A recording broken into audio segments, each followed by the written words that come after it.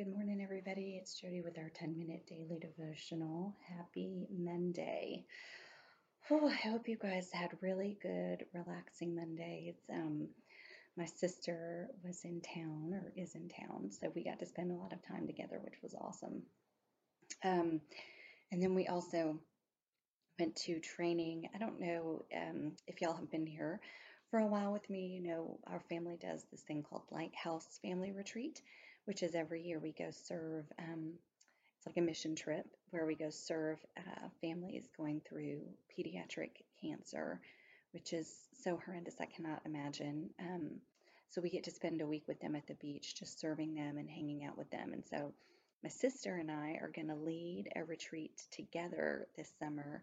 And so I'm so excited. So it'll be end of July. And so we had our leader training this weekend where we got to go and just learn more about, how to lead well, logistics, all kinds of fun things. So I'm super excited about it. And it was really awesome. We went for a couple of hours on Friday night and then most of the day on Saturday. And Friday night was really cool because it was more like worship for us.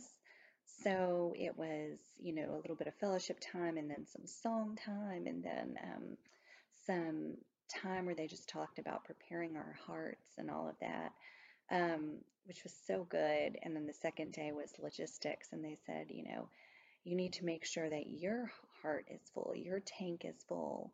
You can't pour into others if you are not full yourself. And I thought that that was very, very true, right? It's really hard to pour into others and do for others if you yourself don't have a full tank. So that was really good to hear. So, anyway, let me open us up in prayer. Dear Lord, I just thank you for this day. God, you are almighty and glorious, and I just am so thankful that I know you. God, as we are digging in today, please help us to really be able to focus and hear your words. In your name we pray, amen. All right. I am tired. I'm like cross-eyed this morning. I was just with my sister here. We just had a fun-filled weekend despite the training, and I need more coffee. I'm exhausted. But let's dig in. We have been studying Abraham's covenant, and today is our last day talking about Abraham, and then we're going to move on to Joseph. So on last week, we were talking about the two things that we can do. Are you fully convinced that what God says is true?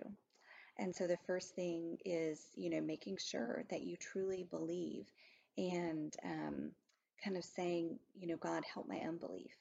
If there are areas in my life in which I don't believe, help me to realize it and help my unbelief. I'm yawning. Oh my goodness, I'm sorry. And the second one says, please step out. Please step out on the promises of God. If you play it safe, you are going to be sorry. But true faith will always push you out to test, to take a chance, to risk believing. And you will find that if you are fully convinced in the promises of God and take that risk to step out because you believe in God, then you will see God work in ways that you have never seen him work before. So not only believing, but stepping out. Can you think of some way or something that you can do to step out? Is there something that you've been holding back on, or just, I don't know, is there some way that you need to step out? And so let's turn in our journals to February 7th, or let's turn in our journals to a blank page and write February 7th. And let's write out, step out in the promise of God. Step out in the promise of God. What is he promising you that you haven't taken advantage of? What is he doing that you haven't stepped out with that true faith? All right, hi Maureen.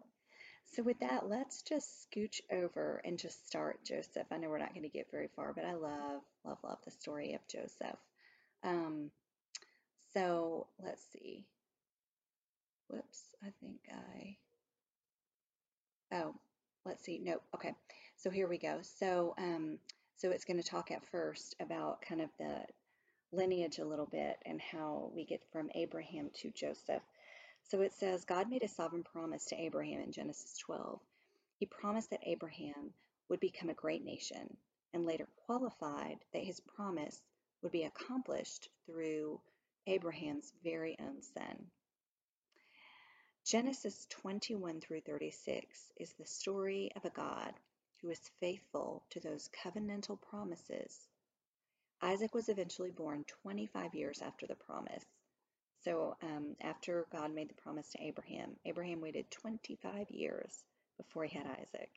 So, if you feel you've been waiting for something a long time, remember that Abraham had to wait 25 years. um, and then Isaac married Rebekah, which is an amazing story of God's sovereignty as he goes with Isaac's servant to pick out just the right wife for Isaac. They have twin boys, Esau and Jacob, and the story of redemption focuses in on Jacob.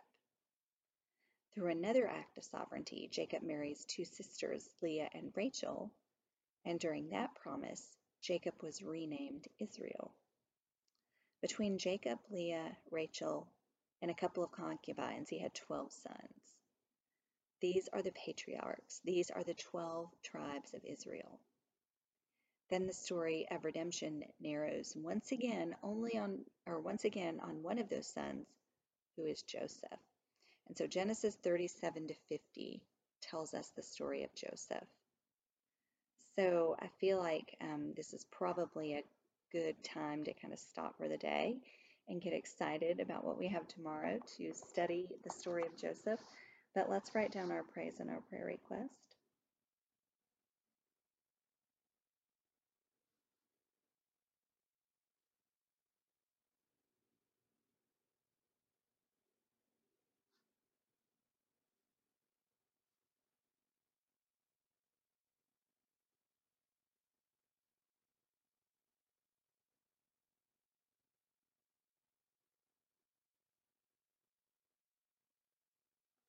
All right, let me pray for us. Dear God, I just thank you for this day, God. I thank you that you tell us the whole story. You tell us from Abraham and just follow it through. And right now we'll be studying Joseph. It's so cool to hear how you fulfill your promises so that we can look back and it took 25 years for you to send Isaac to Abraham. And so that's pretty powerful and makes us remember that if we've been waiting a long time for something, we might have to wait a little bit more, and that's okay. God, we love you, and we're so thankful for everything that you do for us. In your name we pray. Amen. All right. I hope you all have an awesome day, and I'm really excited to dig into Joseph tomorrow. I'll see you later. Bye.